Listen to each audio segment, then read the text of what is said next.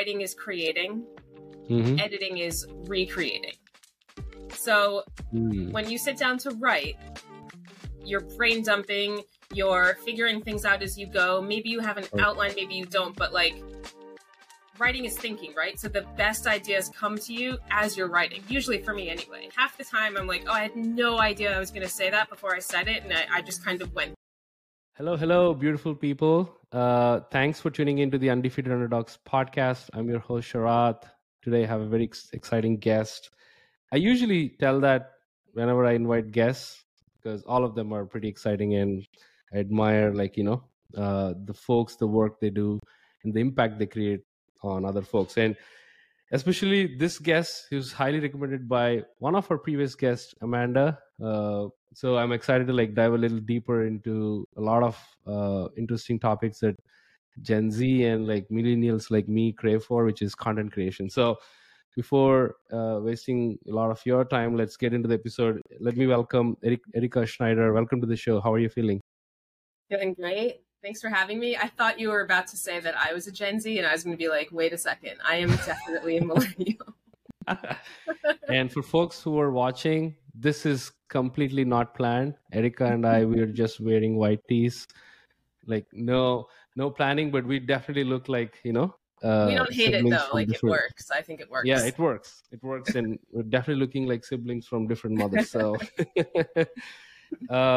Erika, let me actually, for folks who are listening, let me give you guys a brief intro of Erika. For folks who don't know, she's a content creator. She's a mom of twins, which is amazing. She's building this thing called Power Your Platform, which is more of like a newsletter that educates about branding, positioning, monetizing with her business partner, Casey Jones. She also works as a head of content at Grizzle, a growth agency. And man, she creates high quality content. And one thing I really love about you, Erika, is that, which is kind of, now that I've kind of researched on you or your profile and your work, as content creators, we probably give 10% or less than that on editing, crafting, rewriting. We just I think, at least to me, I can speak for myself. Whatever thought that comes to me when I just tweet it out or create, right? So I think that's one thing I really want to learn from you, and hopefully audience listeners can also seek that. Okay, before we start, right off the bat, I have this question. So I saw on your LinkedIn that you were a teacher, English teacher. So, and you jumped literally from teaching kids to writing content. And how did that happen? What was that transition look like? And reflecting back, how much of your work right now you're doing have unconnected dots that you look backwards being a teacher? Oh, it's so very connected. I've jumped around. Before I was a teacher, I was a catering director at a fast food chain in Boston. And then I was a technical project manager at a rewards app. So then I left the country to teach. So I didn't get an education in teaching. But I did go to Thailand and complete a TEFL course, which stands for Teaching English as a Foreign Language. And in that course, because you're teaching English to people where it's not their first language, they really hone in on the fact that you cannot use more words than it takes to get your idea across. Don't get up in front of a class that doesn't understand your natural language and ramble at them to make a point. They're just not gonna get it. So however you can make the point in as few words as possible, do it.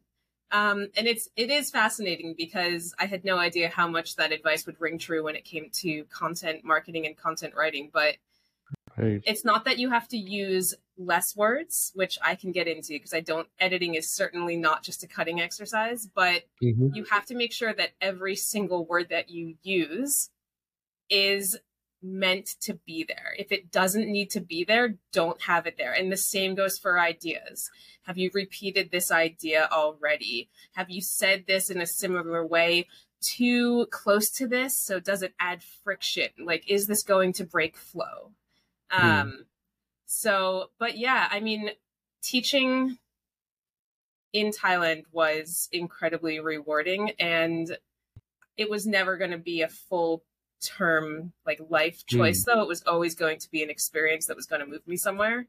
And to be honest, I just loved relearning the grammatical side of the English language. So when I first got into writing as a professional writer, because I've been Mm. writing in school and in as a hobby my whole life, but I actually got into it to edit. Like I wanted to edit, I didn't want to be a writer.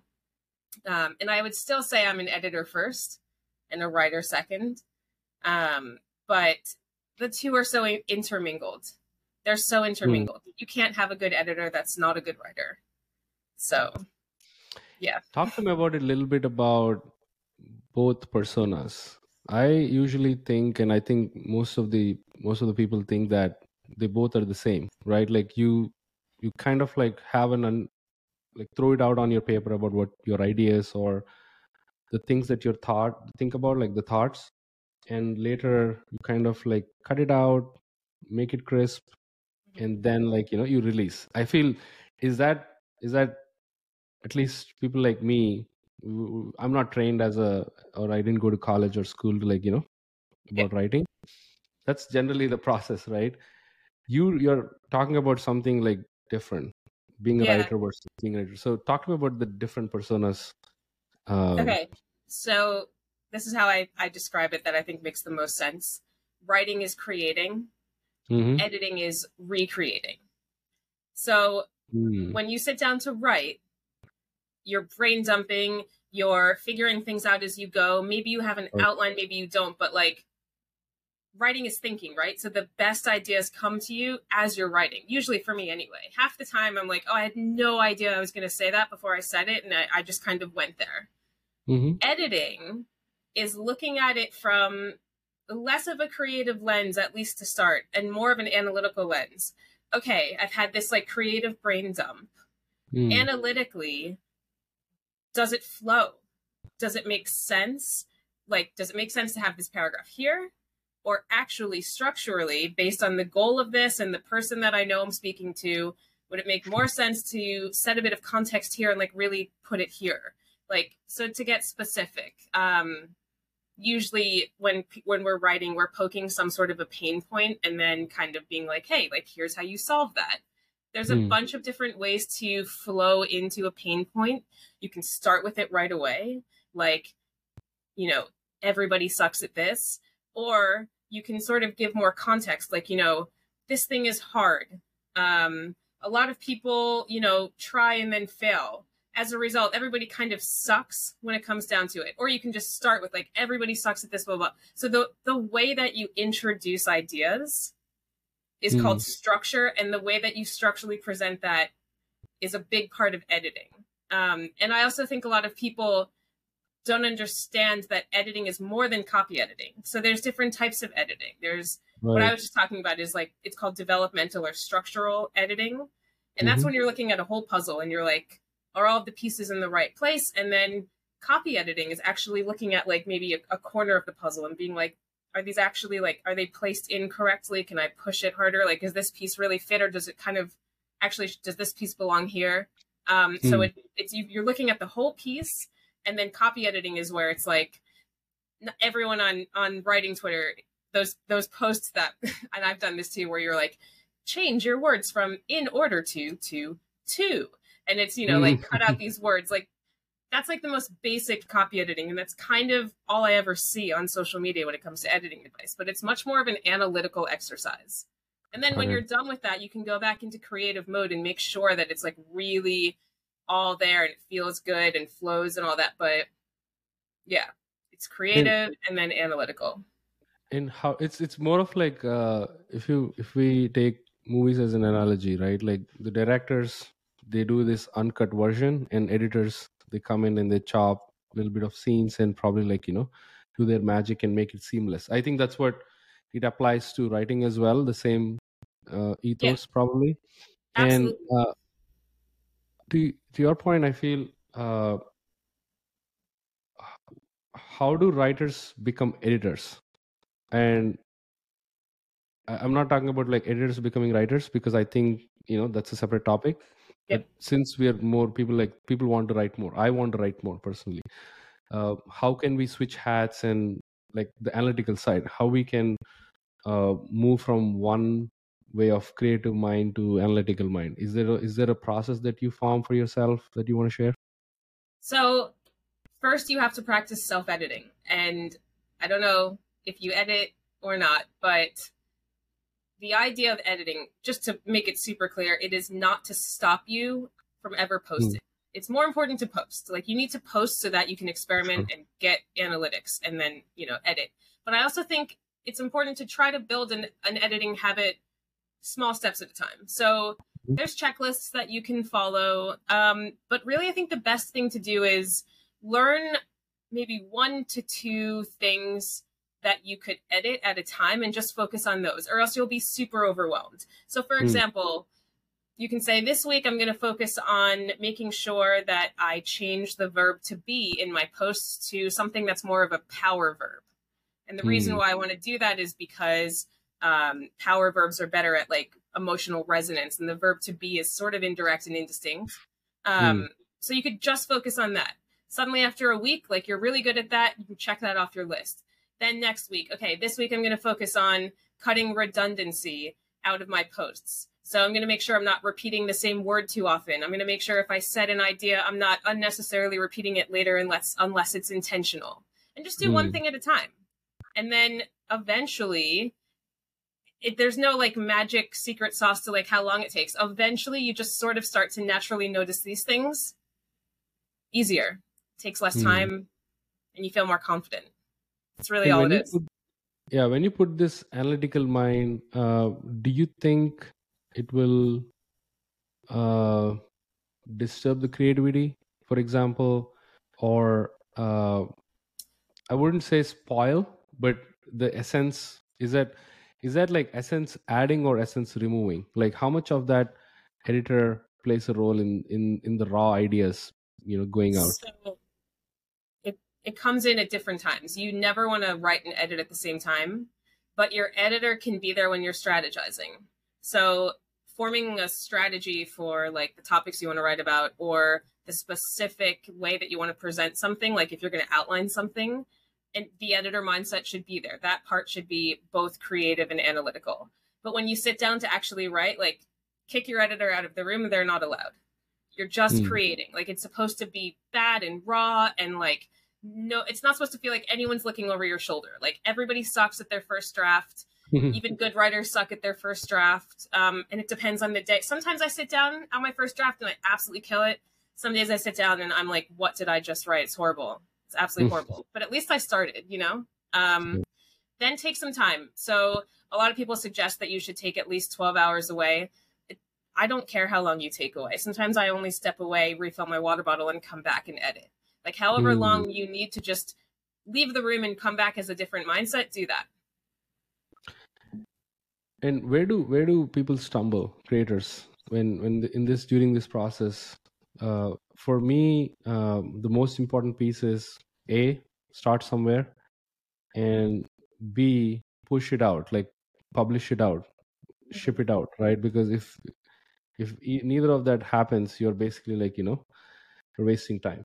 So between A to B, where do content creators, they stumble, they fail, or like they kind of like spend too much time?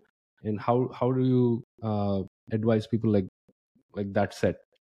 Yeah, so I think people fail because they don't know where to start with editing. So they kind of look at something and they get panicked. Like, I don't know if this is good or bad. So then they just either don't edit and ship, or don't ship in lieu of like feeling like they can't edit. So both of those places are not great, but obviously you would want to choose the one where you just ship and say, fuck it. But again, like, I think the anxiety comes from not understanding. So if you don't understand what you're meant to look for, it's going to be the most overwhelming thing in the entire world. So I would say take some time to look at like really basic editing checklists and techniques, which I've written about before, and I can certainly send you to add to these show notes. But if you're someone who's a perfectionist or you struggle with that, set a timer. Like, give yourself 5 minutes. to look it over, if that's all that you want to give yourself. Slowly, you can add more to that if you want to, but set a timer. When you're done, and you have to post, and that's it. How do you it's kind of, editing is more of like iterating in different phases, right? Like you craft, you make it better. The next time, like you said, add power webs and like, something like that sort. Where is the end? Like, where is like, okay, let me put like a hard stop here, or let this thing get out. It's done when it feels good enough. It's never over, but it's done when it feels good enough. And that's why until you get that confidence of like, I think this feels good enough, which takes time, you just have to set a timer and be like, I'm done. Because the second you hit post, trust me, you're going to reread it and think of something else you could have edited. Every time. It still happens to me every time. That's why optimization exists. And why, CMSs have a lovely edit button so you can optimize your blog posts. Unfortunately, on social, what's out there is out there. But fortunately, it has a short shelf life, so no one gives a shit. Yeah, of course. That's the thing. And one of the things in one of your posts, you talk about writing with authority. And do you have like a set of principles that you want to share with us about, especially like how do you start? Everybody, when they start, they lack authority, right? Like until unless you're probably like, if it's a skill that naturally come to you. And how do you gradually increase that authority and, go to a stage where like you can dominate it? I mean, that takes time, obviously, but there's certain ways that you can phrase things to sound more authoritative. So, for example, you can fake authority by literally just using active voice instead of passive voice and removing wishy-washy statements like, really what you should do is this. Like, no, just say do this. Like you can sort of see in the tiny little words that people choose uncertainty or a lack of confidence. But that example, there's always like it depends, because if you're intentionally being neutral, then you wouldn't want to do that. But most of the time on social, as opposed to like on a business blog, you want to be really direct. You want to be authoritative in your word choice. How to feel authoritative, that takes time. But really what it all comes down to is showing up as yourself and bringing your opinion to something. So the way that you stand out on social, well, anywhere, but really on social, is to have an opinion and feel passionate about something, because that will come through. So say you're a brand new freelance writer and you're trying to write about something. Like, you can't lean on the fact that you've written X amount of posts, this many words, you've been in the game for this long, but you can say, I looked at this website and like I read their blogs, and if I were to write them, like I'd probably restructure it like this, and here's why. Okay, I don't know who you are, but you've got my attention. Like, you're taking a stance on something, and you're targeting your ideal client, likely. So there's ways that you can get people's attention, even if you don't have the quote unquote experience for it. And then, of course, like little things like word choice, which again come down to like knowing what to look for, time, and confidence, which takes time. Yeah, of course. I mean, and also I think with the time as well as the quality also changes, and you can see that over time, because day one, like you said, most of the drafts are like shitty by default. So accepting that fact that it'll be shitty in the first few days, it'll make our lives easy. And that's a great point too. And you briefly said about writing on social many times, in this conversation. How is it different from any other writing? I don't want to touch on writing books. Probably like, that's a very long process, lengthy process. Writing on social versus writing probably weekly once, like for a newsletter, or documenting their journey, for example. How is that? Yeah. So you need to have zero-click content wherever you go. And I know Amanda Natividad coined that term, which is, it's just a perfect term. A lot of it depends on your brand and your brand voice. So Certain brands are like really authoritative and want to have a very authoritative presence. So it depends. There's a difference between a brand and a personal brand, or what I call a personal platform. People have more leeway to be opinionated than brands a lot of the time. So on social, if you're building a personal platform, even if you're representing a company, you can be a little bit more opinionated than maybe the company blog would be.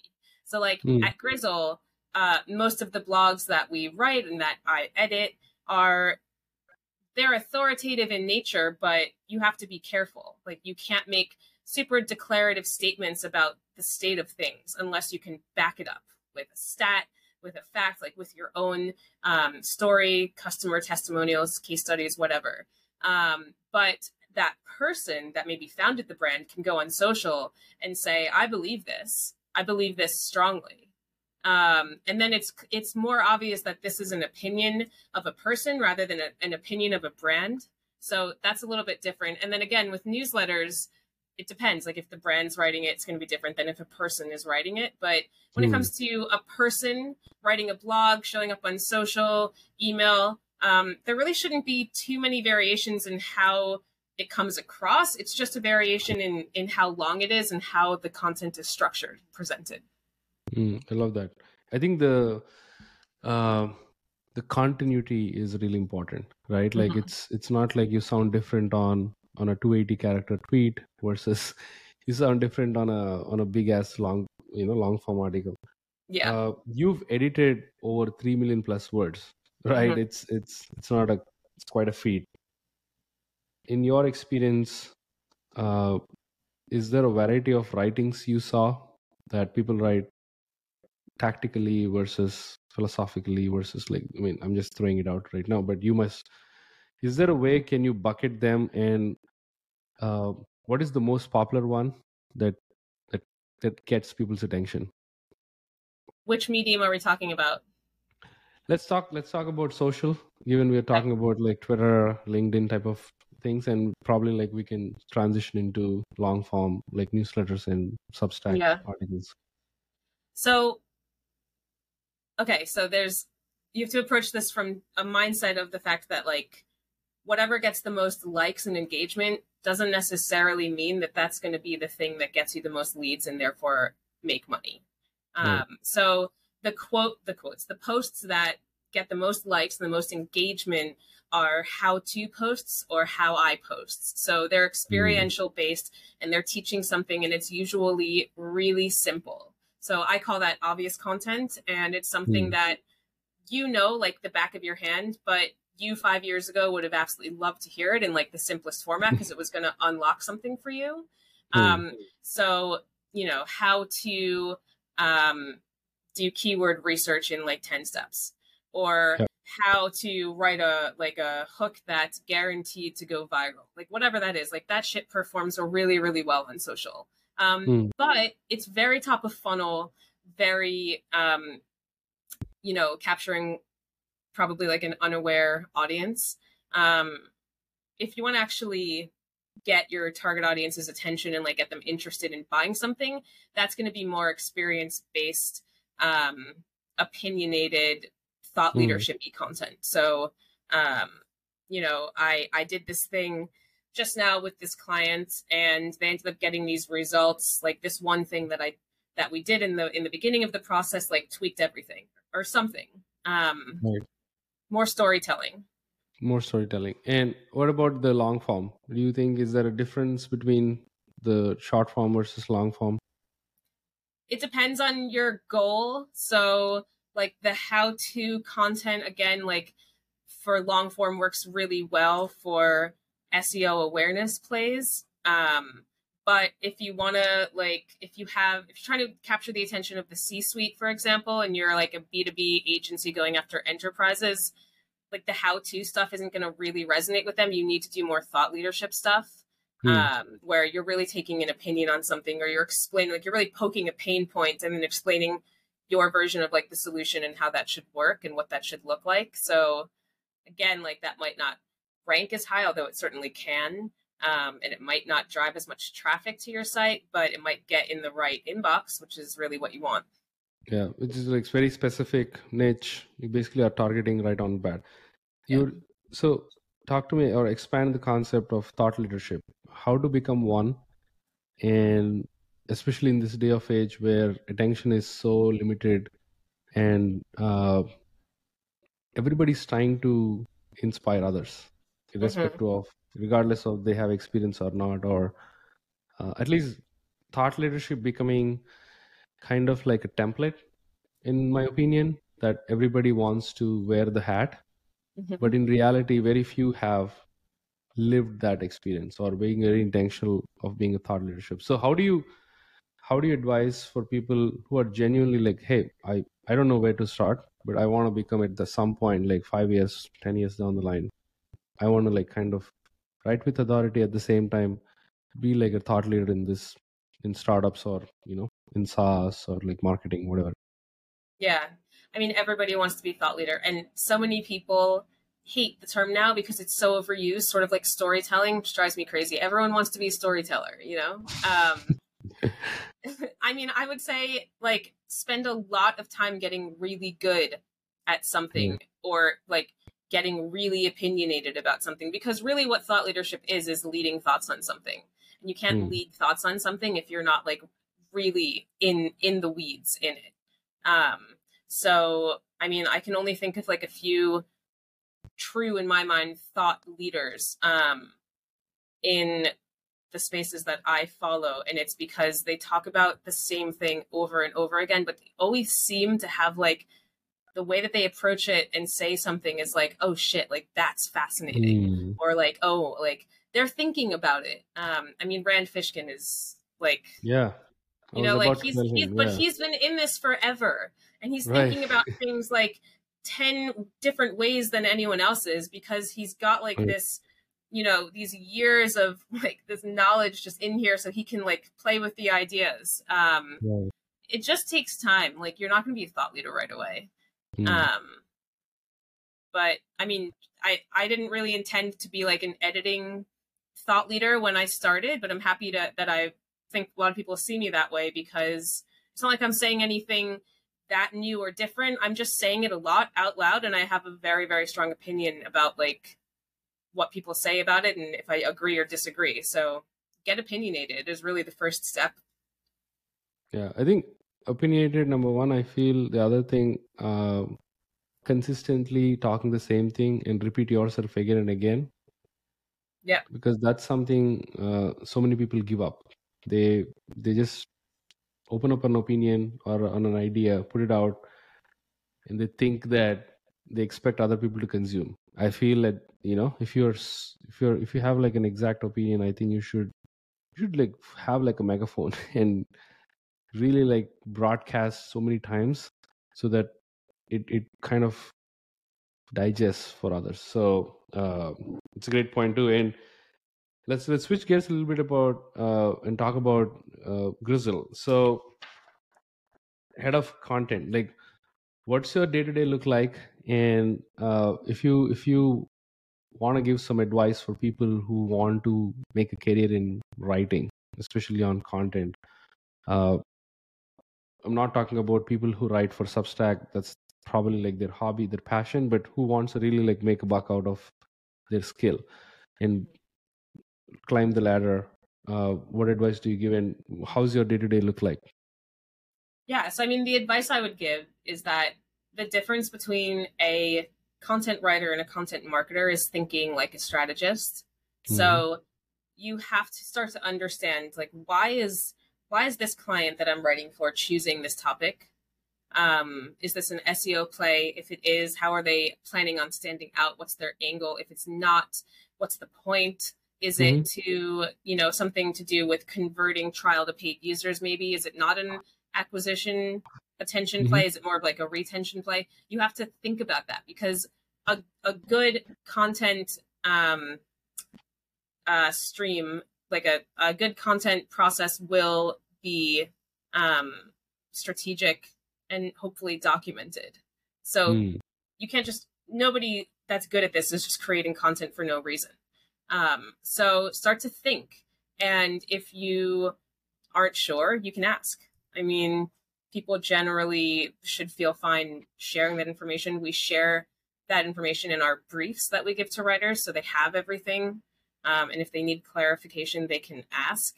And then, yeah, just get really good at making sure that what you end up writing hits those goals. So like consistently refer back to the brief when you're writing. Don't just get lost in the creative process and then forget to check your work against the brief. And to answer your question, like that's most of what I do at the moment. So there's like strategy involved, but then there's coming in as like the content marketing editor, you know, and I've got my team, and we are making sure that the content actually not only aligns with the brief, but aligns with the client preferences, the content guidelines. And then, you know, after a few months, is it doing the job that it was meant to do, or do we need to shift strategy a bit? Like, should we stay completely focused on SEO, or is it good to diversify and also like do a whole social content strategy, or email or whatever it is? And how much of the data part is helping you become a better writer, and how do you look at data? I don't want to talk about vanity metrics. That's all like signal to me. Sometimes I don't even know. I don't even like do like a quick analysis on a post why it went viral. There is like no logic for it, but there are like millions of people consuming it. But on the other side, the quantitative data, how is it helping the quality of of any writer's work? Like, how do you think it helps, and where do people should look at data? I mean, if it's resonating with your target audience or not. Are they talking about it? Is it being shared? Are they asking you follow-up questions? You know, like what's happening in the communities that you're trying to impact? Is what you're doing having an impact? Because yeah, a lot of it is vanity metrics, especially in social. Like so many people are obsessed with going viral. Like who cares? Who cares? Like, yeah, awareness is really nice and it feels good and it's a nice ego boost, but it can also have a negative effect. You can get a lot of people interested in you for the wrong reasons. And then you have to like reset and be like, actually, this is what I'm about. So the data is obviously important. And especially with SEO, it's not ranking. Like there's very certain specific steps that you can take when you're optimizing it. But in terms of social, like how much are people talking about it? Really? Everywhere. That's all that matters. And I think the signal too, right? I mean, not a vanity metric signal, but people giving shout outs, the signal of like social proof can be like a signal that people can pick on the data side. Let's talk about your, I think I can call it like a side project, Power Your Platform newsletter with Keely and Casey.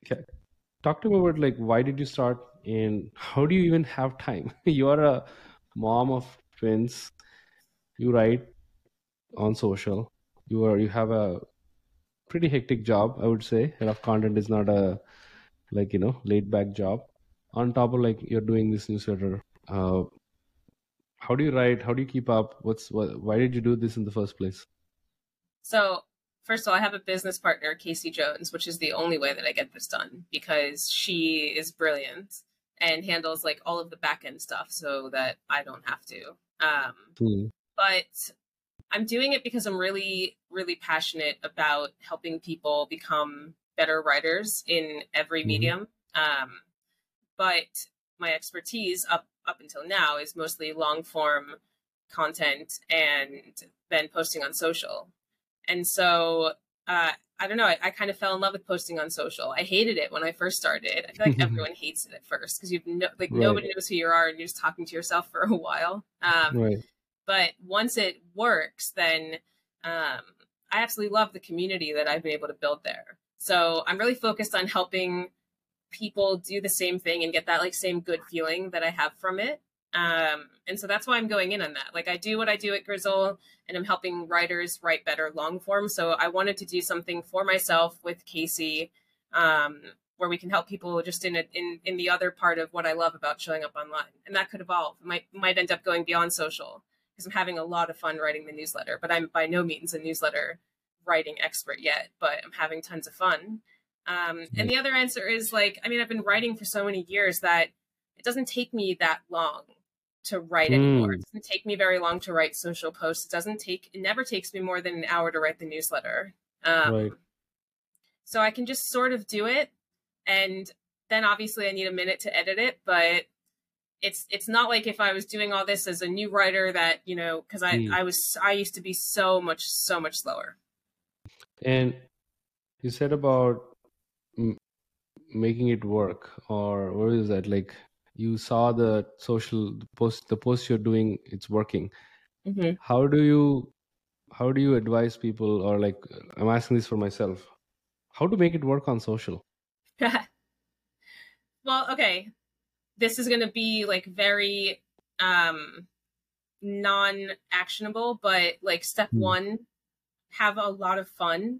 Like I truly have a good time there, and I don't treat it like work, and I don't treat it like something I have to do. I treat it like something I want to do. So every day when I log into social, for me, it's like, it's a fun, like creative zone. Like, what am I going to say today and how am I going to say it? I don't schedule my content, and I don't write it ahead of time, which is a little bit crazy. Casey is the opposite. Casey schedules everything. She writes everything ahead of time. I don't do that. I might need to. Why not? Why not? Because I find it fun to not know and just like look at the box, and it makes me more creative, I guess. And were you in a position where like, damn, I wish I had, for example, you're having dinner or you're feeding your twins, you know, at least to me, some of the ideas I get are when I do very non-obvious things, which are like non-creative, like doing dishes or like folding clothes. I don't know why some random ideas come to mind, especially like writing pieces, and I quickly type up on notes or whatever it is, the app. At that time, I wish like there is like a personal assistant to me walking with me, like, okay, I have this idea, can you tweet it out? So you can like sometimes be very present, like how you do. I used to do that. Like I mean, I'm a mix of everything. I sometimes schedule and I sometimes like tweet whatever the things that come to my mind. I do see your point, because the freshness of the thought that goes out, that excites me. Forget about like who is consuming it. Oh my god, this is like a thought that came to my mind, and I'm actually converting into bytes, which is like a word, like on a post, right? It's somewhere right now. So that excites me. And were you ever like think about, you know what, this thought can be good for the next day? And how do you just like, as a writer, when you get these blast of ideas, how do you manage in your mind? Yeah. So I literally just use the Notes app on my iPhone. And I write things down. Sometimes I'll even be watching TV. I watch a lot of true crime, and sometimes a detective will say something and I'm like, ooh, and I just write it down. I never write in my notes with the intention of like, I'm going to go post this right now. I usually let myself think about it for at least 5 to 10 minutes. I don't usually write it right away, although I have done that a few times, and one of them went mega viral. I don't know if you saw my ridiculously mega viral post making fun of bros. Right. But I did that once, and that was just hilarious that it went viral. But most of the time I write it down, and then I'll look at it later, and if it still resonates, then I'll do something with it. The other day, I was just scrolling through my notes, and I ended up making a post out of a quote I wrote down over a year ago. So I never really know when I'm going to come back to it, but I know that I know something resonated with me, so I write it down.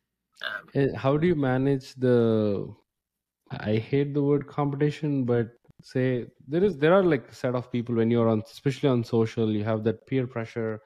Again, I mean, if you let it be, then it becomes peer pressure. But for example, people write, and sometimes I get into the trap, which is, man, I had like a similar thought, but I didn't tweet it, or like I didn't post it. I just let it go, right? And those moments where you felt like you would be that person, right? Like to convey the idea, not getting the likes or that. I'm not talking about that, but it's so cool. Like, if someone actually thinks the way you think and you see the same or a similar post. So how do you keep up with that competition, or, for lack of a better word, keeping up with your peers? I always see this as an opportunity to leave an amazing comment, because Mm, I know that even if I agree with someone, I can agree with them but still stand out with my own opinion on it. I do that all the time. If I see something I absolutely love, I'll comment it. I saw something the other day on LinkedIn. Someone wrote this whole post that I completely agreed with, except for one word choice that they made. So I mm, commented and I was like, I absolutely love this. I feel the exact same way, except I would change self-deprecating to self-aware because whatever I said. And it got so many likes just from that. mm, So you always you can always say something different that shows you. mm. So that's my way. But also, I don't care about the competition. I don't see people as competition. I Of think the course, more people that are out there helping people write better on social, the better, because there's so many terrible clickbaity, horrible posts out there that we could all use a bit more help. yeah. And yeah, I actually read something this morning somewhere about I don't know if you know Brian Dean. He's got Yeah. a huge presence. He just sold Backlinko to SEMrush, and there was some quote about how he just never cared about the competition. And yes, you have to know who's around, and if you have a business, you have to do your competitive, Yeah. matrix and all that stuff. But I don't care. I'm me. I'm showing up as me. Mm, And that kind of takes the competition away because no one else is you. right. So for me, that's the difference between building a personal brand and building what I call a personal platform. When you're building a personal platform, you're centering yourself. It doesn't mean that you have to share all of these personal things. I have very strict boundaries on social. People don't get to know certain things about me, but I still kind of try to let my personality shine through every time. And when you're building a personal brand, it just, to me, that word makes me feel like something about it is inauthentic or manufactured. So Mm, yeah, you can't have competition. No one else is you. yeah, of course. You're you, and I wish more people rely on that versus falling into the trap of, hey, how would I compare with other people's Oh, work and it's whatnot. so easy. And we all have imposter syndrome too. All of Right. us. So Yeah, for difficult. sure. Yeah. So this is my personal opinion. To create great content, you have to consume great content, so that Mhm. you get these ideas, you get inspired from other people's work, and the way they think can actually ignite the way you think sometimes, right? And I kind of straight out steal, steal or copy Naval Ravikant, for example. The way he writes the one-liners, they're so crisp, punchy, and powerful, right? I used to write a lot of similar ideas. Once I read, I must. I'm sure people ask you a lot of editorial or writing frameworks. I want to ask the opposite. How is your consuming frameworks look like? How do you consume content? Is it daily, weekly? Is there a structure for it? Um, it's hard. So personally, I don't really have a structure because I'm in content all the time. I have no choice but to read a lot of content for my job, especially at Grizzle. If I'm Hmm. editing something, I better be on the SERPs reading every other thing about this. Hmm. Or I need to be on Quora reading everything about that. So I'm always involved in content, but personally, yes. I have people that I follow because I believe that they're always putting out quality content and I want to see what they're thinking and how they're presenting it. So yes, that definitely seeps into your subconscious. Hmm. And it influences your medium and how you write. And that evolves over time for sure. Um, Yeah. my something that I just always warn people about is a lot of people give tips, oh, hand copy this person or, try to emulate them. Yes, that can be helpful, but think about playing a guitar. So you learn to play the guitar. Most of the time you're going to start by learning someone else's songs, right? That's the Mhm. easiest way Of to know course. that if you're good or not. But if you decide to actually go on stage and you want to be serious about it, maybe you'll start as a cover band, but you're eventually going to need to write your own songs if you want to get any recognition. So it's the same thing. Like, you can really easily tell on social, like, who's a cover band and who's a creator. And there is a difference. So just be careful, because even though we all kind of start by playing someone else's songs, like, you need to write your own songs if you want to get recognized as a musician. I feel that's a tweet right there. Amazing. You should probably tweet this out after this, I conversation. probably will. Yeah. I like the analogy. It's so true. I feel you should not settle for being a cover band, even though you start as a cover band. You should not settle. You should push yourself to actually create, like, something out of it. That's a great way of putting things. Little bit like off as a mom. How do you what is your day-to-day look like, being managing twins versus work versus creating content? How much of the inspiration comes from them? I mean, I would say they've like squashed my creative inspiration a little bit, because there's such a handful and I'm exhausted. But no, so my kids live in 3 wake windows at the moment, and they have 2 naps. So from 6 to 9 a.m., I'm with them. I'm not on my phone, or I try not to be. And then they sleep until 11. And then I get to work. And then my wife is actually the primary caregiver at the moment. But because there's 2 of them, we have we live near my family, luckily, and we have a nanny that comes twice a week. So everyone else comes and helps for those second 2 wake windows, except at 5 o'clock. I put everything down and I go and I get them bathed and do bedtime and all that stuff. So I'm with them in the very beginning of the day, at the very end of the day. And then obviously throughout the day, if I want to stop and see them, because everything I do is asynchronous. I'm not on a schedule. But I am not the primary caregiver. There's absolutely no way that I could do this if I was the primary caregiver.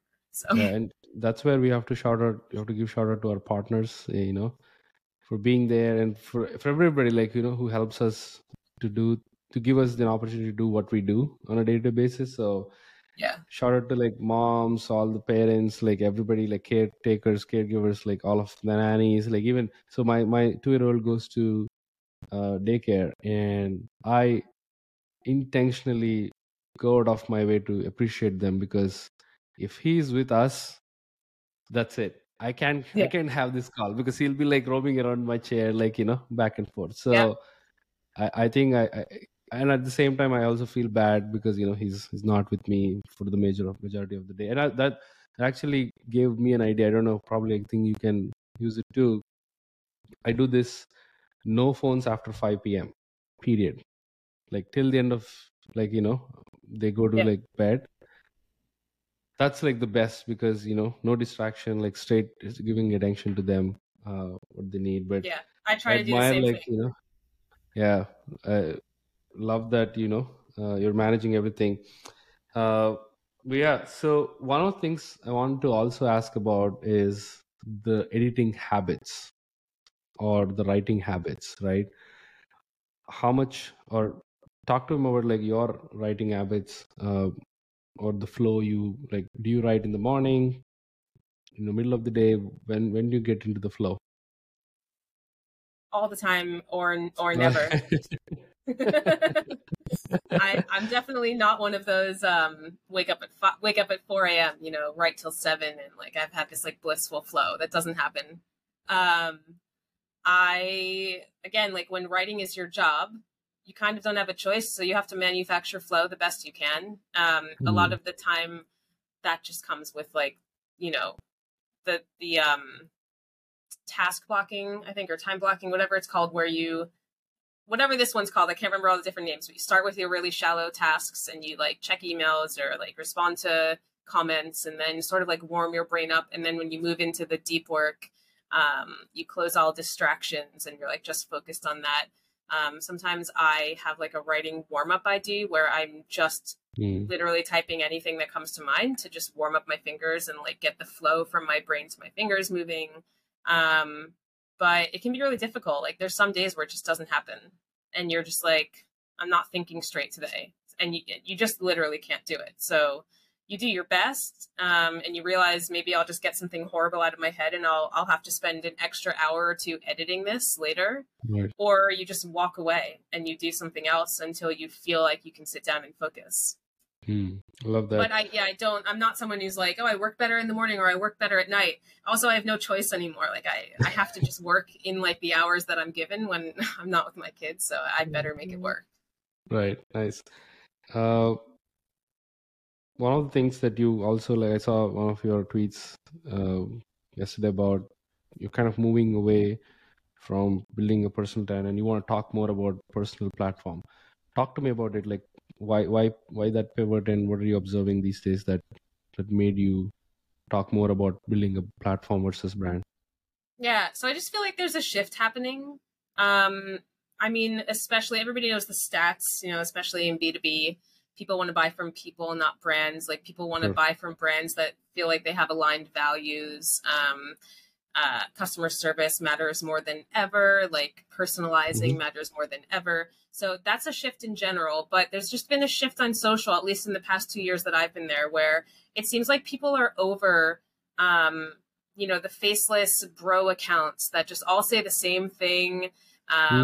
Or that's one side of it. Or the feeling that you have to kind of like manufacture this brand of yourself to be online. It feels very cringy, like kind of fake, kind of weird. Like, okay, so I know that I run my own business, but like I'm not a brand, I'm a person. Like, yes, there's people that are my competition in business, but like we're also all just kind of people. Like it feels weird. So when you shift it to personal platform, you're kind of taking the power away from the platforms. Like you're the platform. You're building your own stage. Like you're choosing to be in control of your presence online, as opposed to creating like this brand story around yourself. Like you can just be you. Your personality can be in the post naturally. It kind of helps to melt away that imposter syndrome as well. Like, how am I supposed to be online? Like, who do I like want to come across as? Like, no, you're you. It's more about like, what do I want to talk about and how do I want to structure that? Less like, how do I want to be online? So it kind of takes that pressure off. Yeah, I like that. I think it relies more on the authenticity piece more than anything, right? Like, talk to your mind and speak from your mind and be very genuine the way you communicate. I like that. Yeah. And yeah, so I do this fun thing called Rapid Fire 5. I just like ask 5 random questions, like, you know, just something fun. So let's do that. Like, what other thing comes to your mind? Like, you know, take it out. If you want to give like a shout out to a creator that like, okay, he or she writes like amazing content, who would that be? I mean, off the top of my head, it's Caitlin Bourgoin. I don't know how to pronounce her last name. Bourgoin. She runs Why We Buy, and she's actually what someone would consider potentially a competitor of mine, but I don't see her like that because she's fucking brilliant, and I absolutely love her content. Yeah, she's joining the podcast somewhere in September, so I'm working with her to find a date. Yeah, she's amazing. She's great. Yeah. And if you were to give 3 tips for people to get people's attention, what would they be, especially on social? Okay. Be specific. Don't be general. So, for example, if you have edited 3 million words, say it. Don't say I've edited many words. You need to build emotional resonance. And in order to do that, like people stop when they feel like something in their emotions. Oh, like that's interesting. Or like, shit, someone said it. Or I didn't realize I was messing that up. So you want to use power words and like really speak to those pain points. And also you need to build curiosity. So you need to get people to click see more. So however you can do that on whichever platform. On LinkedIn, it's like the first 3 lines. On Twitter, it changes. You know, they're changing their algorithm all the time. But you need to make people think, I better click into this or else I'll miss something. You need to build that curiosity. What's in here? So don't give it all away in the top. Like the hook is meant to hook them. And then you need to get them to click see more. I love that. Do you have like a favorite tweet or a LinkedIn post or a Twitter thread that it's like all-time favorite of yours that you want to like, okay, this is how people should write on social? Oh, it depends. Oh, that's so hard. It depends. Um, it depends because things are changing too. So like Yeah. my favorite thread that comes to mind right away is probably Casey's, my business partner, her thread about being attacked by a dog, and how she Wow. survived it. It's really intense. Wow. It's really personal. It has Okay. absolutely nothing to do with her business or getting clients or anything. But when people think of her, they think of this tweet, and it's helped Interesting. her like connect with people in all these Hmm. amazing ways.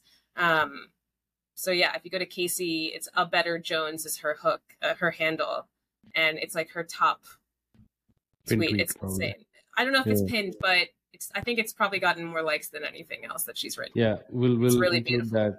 We'll include that in the show notes. Yeah. Uh, so you write a lot, of Hmm. course. No brainer. You write, of course, in analogies too, and you've kind of dropped many in this episode too. What's your favorite way to convert an idea to an analogy, and what's your favorite analogy, just like in general?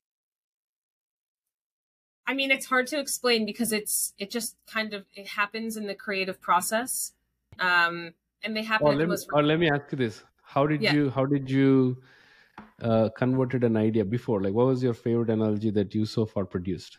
That's a better way, Oh, better question. I mean, I'm gonna have to choose a joke I made instead of an analogy because I think it's funny Okay. and it helps me have fun online. So I haven't made a joke in a while, but I used to make jokes all the time. So this was kind of like a dad joke, and it went, "Why are marketers terrible at walking dogs?" Okay. So you Why? say why? Yeah, of Uh, course. because they struggle to hold on to leads.